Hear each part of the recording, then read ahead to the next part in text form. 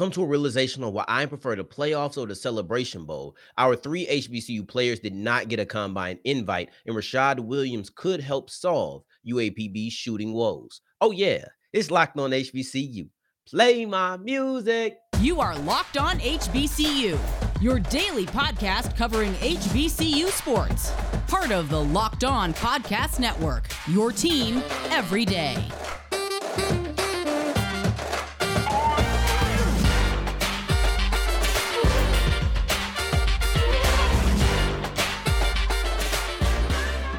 What's going on, family? Welcome back to another episode of the Locked On HBCU podcast, your number one daily one-stop shop for everything HBCU athletics, Monday through Friday, part of the Locked On Podcast Network, your team every day. And I, of course, am Darian Gray, a.k.a. the Mouth of the South, Texas Southern alum and former TSU Herald Sports editor. Thank you for going on this journey with me. Make it Locked On HBCU your first listen of the day.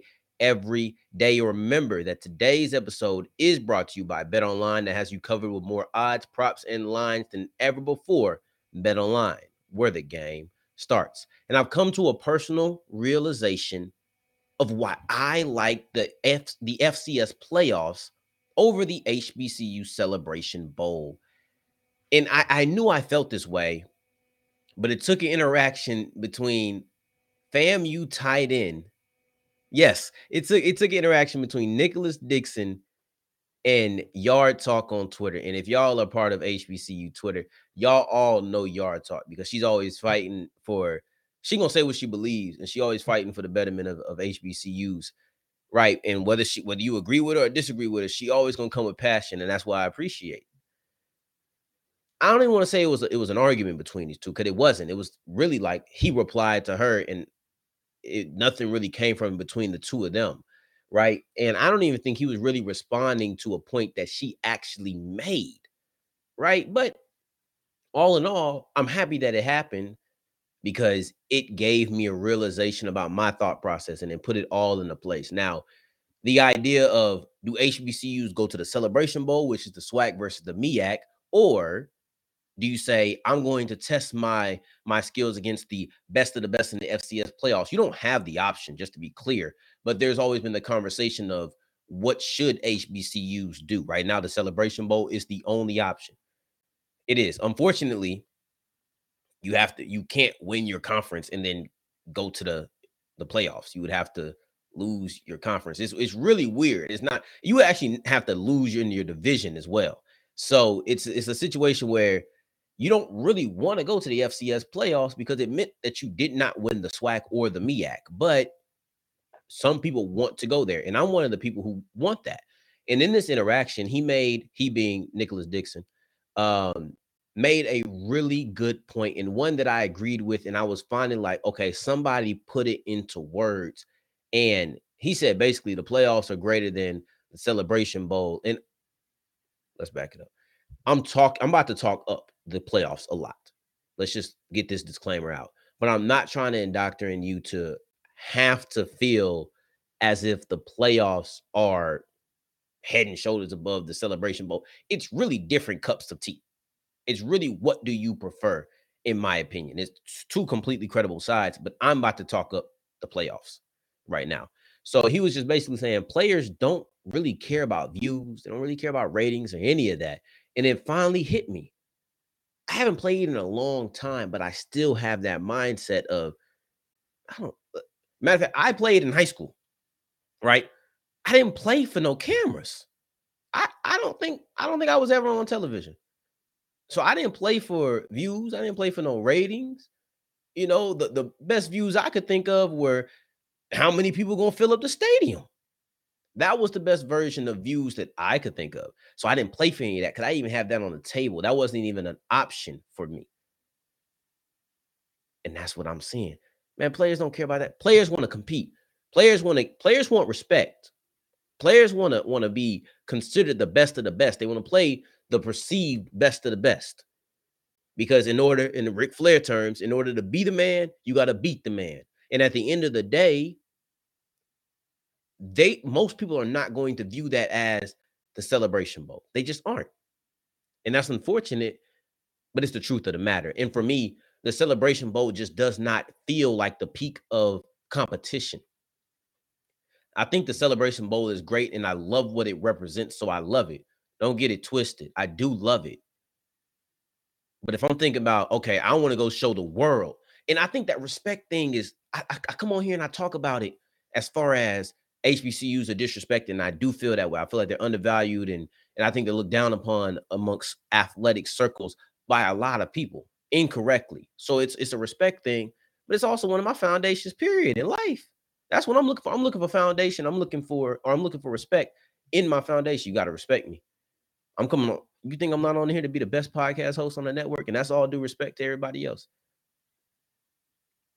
Or at least be one of the best or not be considered one of them. Like, I want you to click on and put on Locked On HBCU and say, oh, he's one of the best guys out there.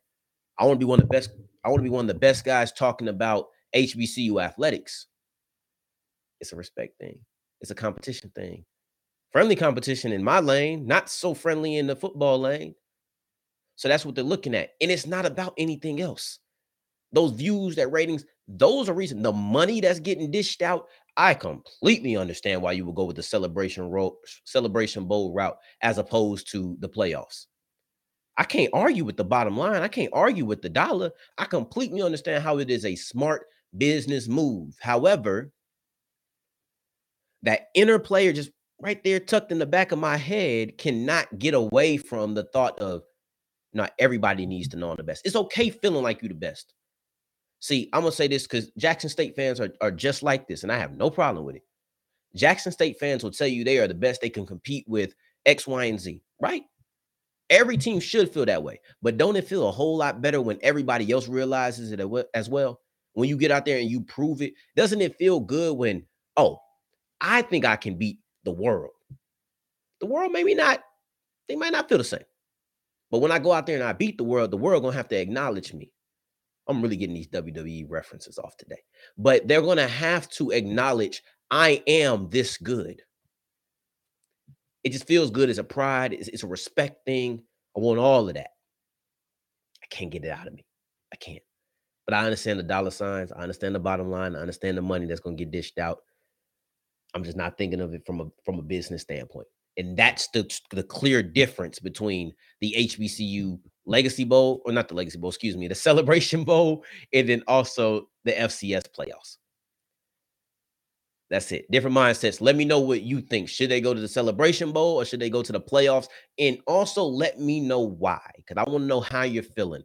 Is it a competition thing? Is it a money thing? Is it forget them? We don't need any kind of perceived acceptance, which is not how I believe it, but any perceived acceptance from everybody else. Let me know what you think, because this is a hot button topic. I really do enjoy it. So going forward, we're going to be talking about our basketball players who went to the NBA G League Elite Camp in order to get an invite to the NBA Combine. Unfortunately, they did not get it. I'm going to tell you why it's still a good look to be invited to the camp and also break down each guy's performance. But before I do that, I want to tell you about BetOnline, because BetOnline is the best place for all of your sports wagering. I look at BetOnline and I say, you can give me basketball, football, soccer, baseball, MMA, boxing, favorite Vegas casino games. They have it all. They have everything that I could possibly ask for. So it's really a one-stop shop. If I want to bet on who's going to be the MVP next year in the NFL, I can do it at BetOnline. If I decide I want to bet on poker, I can do it on BetOnline. And maybe I just want to get something current and I want to say, well, I saw that the Heat were 3.5-point favorites in game 2. I want to bet on that. I'm going to do it at BetOnline because there are multiple, they're versatile, and they're really skilled. They're going to give you the best lines. All right. Go with your NFL futures, your NBA current. Man, the Warriors just beat the brakes off the Mavericks. I can't wait to see what the odds are going to be for that in game 2. It should be interesting. But wherever I want to put my money down, or whatever I want to put my money down on, I'm going to do it on betonline.net because they are the fastest and easiest wage on all of your favorite sports. BetOnline, where the game starts. March Madness is right around the corner. If you want to win your office pool, you need to stay caught up with all the college basketball action with the Locked On College Basketball Podcast. Every Monday, Andy Patton and Isaac Shade recap the biggest stories in college basketball, keep you up to date on the NCAA tournament bubble, and get you ready for the upcoming week of games. From the Big East to the Mountain West and everywhere in between, Andy and Isaac have college hoops covered on the Locked On College Basketball Podcast. Available on YouTube and wherever you get podcasts. Part of the Locked On Podcast Network. Your team every day.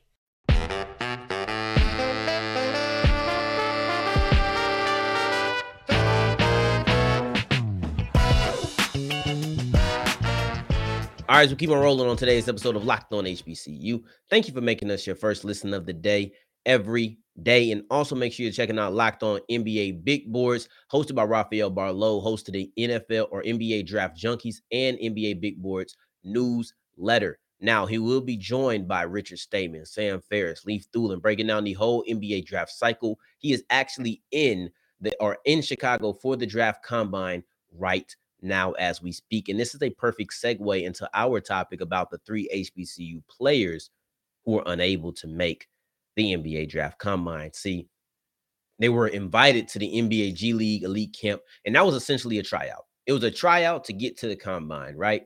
Only 7 players made it from the camp to the combine, and there was 44 players that were actually at the camp. So this was a very exclusive opportunity that was passed out. And not everybody was going to get it. However, they might have missed a shot at the combine, which was, what you're trying to get to. That's the reason you're there. But what we don't want to ignore is the fact that they still got eyes on them.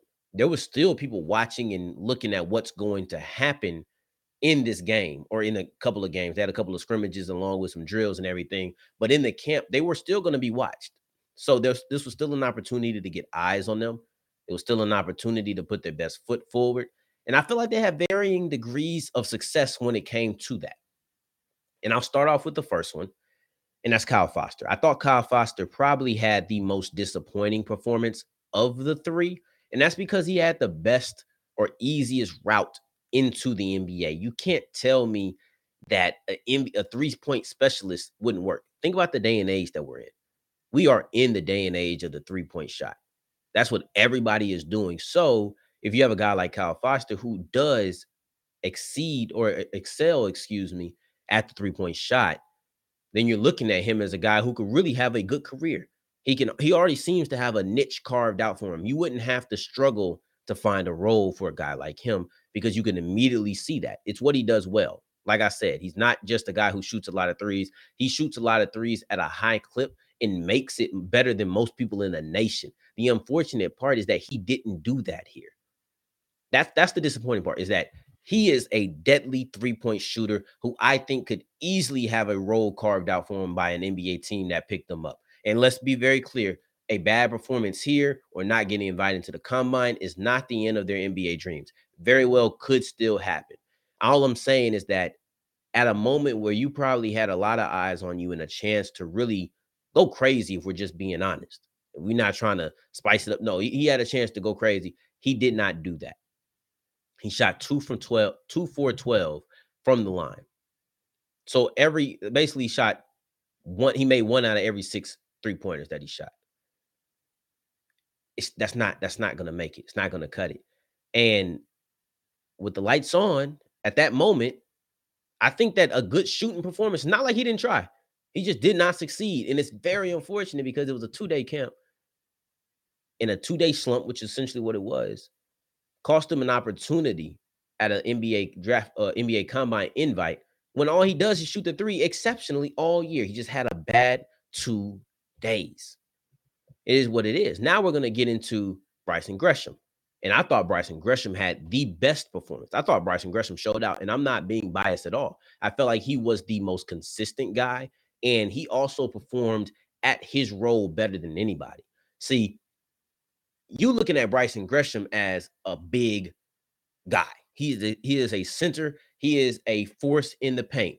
In the first game, let's read off these stats. In the first game, he had 2 blocks and 7 boards. Obviously, he's dominating the paint. In the second game, he had 3 blocks. Notice I never once mentioned points. Not because he couldn't score or anything. He had 9 points in the game too. But because it doesn't matter.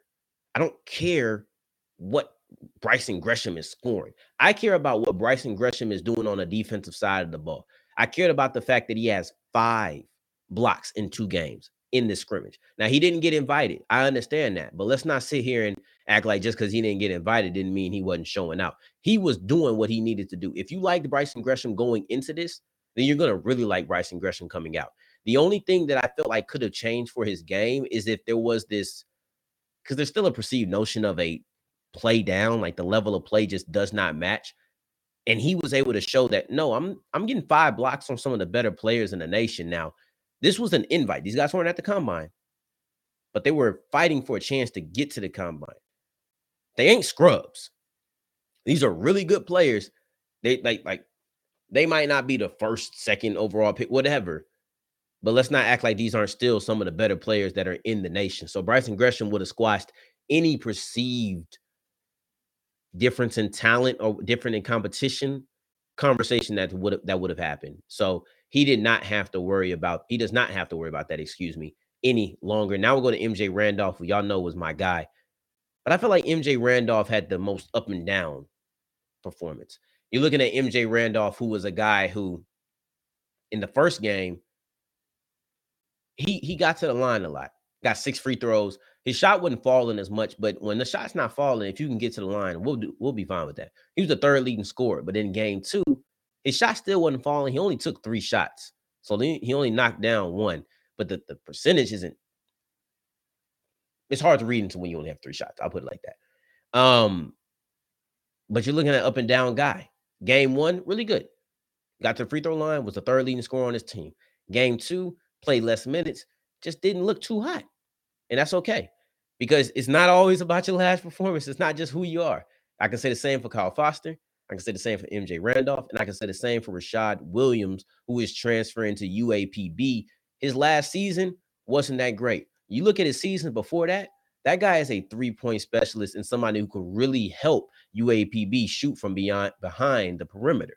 Now, going forward, before we get into that, I want to talk about Built Bar, because I'm excited. Y'all know what it is, man. My blueberry muffins are still on deck. I got a pack downstairs that I'm about to crack open. All right. I love these things. I appreciate the taste and the health being mixed into one.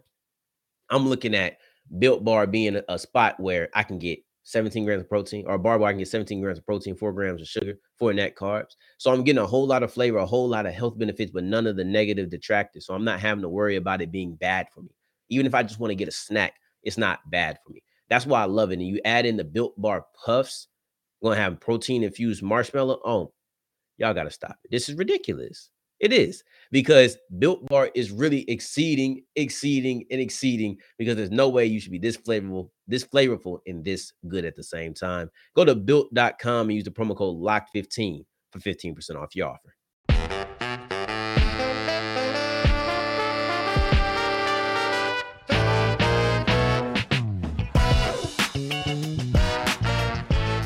We wrap up today's episode of Locked On HBCU discussing Rashad Williams, because I believe the transfer from St. Louis has the ability to kind of help fix a fatal flaw in University of Arkansas Pine Bluff's men's basketball team. Let's talk about Williams for a second. He's a journeyman of sort. He's been to, multiple colleges, and not because the guy hasn't been able to play. He's been balling. He's just been deciding to leave and just been bouncing around, but he's decided to finish his career in the SWAC at UAPB. Now, when you look at him, he came from St. Louis last, but that's an aberration for me. He never played enough to really get into a groove, and I felt as if that lack of a groove was shown in the fact that it was a career worst season for him. He typically is very good at one particular thing, and he wasn't this year. And he also just never played a lot of minutes. So I'm going to treat that as an aberration. I'm going to say, you know what? I'm going to judge you off of your 3 years prior to that. And the reason I feel like he can fix UAPB, or at least something in UAPB, is there's an underlying problem there that I'm not sure if everybody notices. Now, the big problem for UAPB is defense. A lot of it comes down to defense. They were the 2nd worst defense in the SWAC. And for the offense, they were 7th. So they're right there in the middle of the pack. But here's the thing. When you do one thing really bad, like really bad, and 2nd worst in the conference is really bad, it tends to take all of the focus and all of the attention. But here's the thing, they're middle of the pack in offense. So being at the bottom of anything, whether that's offense or defense, is never going to bode well for your team. It just isn't. You're probably not going to be that good of a team. But then when you're middle of the pack on the other side, so if they were one of the worst offensive teams, but just middle of the pack on defense, it ain't going to work. You almost have to be flipped. You got to be one of the best defensive teams if you're going to be one of the worst offensive teams, just to have some balance. Otherwise, you're just not going to cut it. I'm just being blunt about it. And that's what happened with UAPB last year. You had a 7-win season. That's what happens when you have a really bad, low-ranking defense and a middle-of-the-pack offense. But if you look into that offense, where did they struggle? It was at the three-point line. And it wasn't about volume, because if we're just going off volume, they attempted more threes than anybody else. Nobody else in the SWAC attempted more threes, and it was by a decent margin. So they were running away by chunking them up. Hey, if you just want to go off volume, they made the second most amount, third most per game. So they were knocking down threes. That's not a problem. It's the efficiency. They were terribly inefficient when it came to knocking down threes. See, let's go off volume. Remember, and then we're going to bring it back to efficiency right away. You had the most threes put up. You had the second most threes put up or made per game. You had the third most threes, or excuse me, you had the let's just go ahead and start that one over. You had the most threes put up. You had the second most threes made. You had the third most threes made per game. Off of sheer volume, that sounds amazing. But if you look at the per game, or if you look at the percentage that you're actually making, excuse me, they're second worst in the SWAC. Mind you, this is a team that made the second most amount, third most per game, but percentage-wise, man, they coming in second to last at just 30%. That's what I believe that Rashad Williams is going to fix. And now, Sean Williams is a senior, or was a senior, so he's going to be out on his way out the door. Unfortunately, he's going to be kind of replacing him. And if they don't get things right around Rashad Williams in a way that it was not right around, if they don't get things right around Rashad Williams, the same way that it wasn't right around Sean Williams, God, that's a tongue twister. These two names sound so similar. Rashad and Sean, both going to be Williams. Like, why y'all do this to me? But if they don't get things corrected that way, it's going to be the same. You look at Williams, Rashad, and I'm just going to call him Rashad. You look at Rashad, and he's the guy who has never shot under 32% in his first 3 seasons. That will put him at second best at his worst, at second best on last year's team. At best, he shot 40% from the field as a freshman, and he led the Horizon League in 3 points 2 years in a, or not 2 years in a row, but 2 years during his 3. So he can shoot the ball. Somebody else is going to have to step up around him, though. It's going to be needed. Because Sean Williams is leaving, Rashad Williams is going to probably fill that role as the top 3-point shooter. But he can't once again be the only 3-point shooter above 30%. Does not work. You're going to have to get better. If you're going to shoot up that many threes, if that's going to be that big a part of your game, then you're going to have, and there's absolutely no choice around it, you're going to have to become more efficient. You just are. You knock down 2-3 more threes per game because you're more efficient. Now you're looking at 10. Now you have a whole different offense, and you're still going to fix that defense. That's how you get up from 7 wins. It's just that simple. If you don't, you're going to be right there in that same ballpark again. That's what I'm looking out of. That's what I'm looking for out of UAPB and Rashad Williams. Oh, I'm gonna get better with these names. It's just some tongue twister.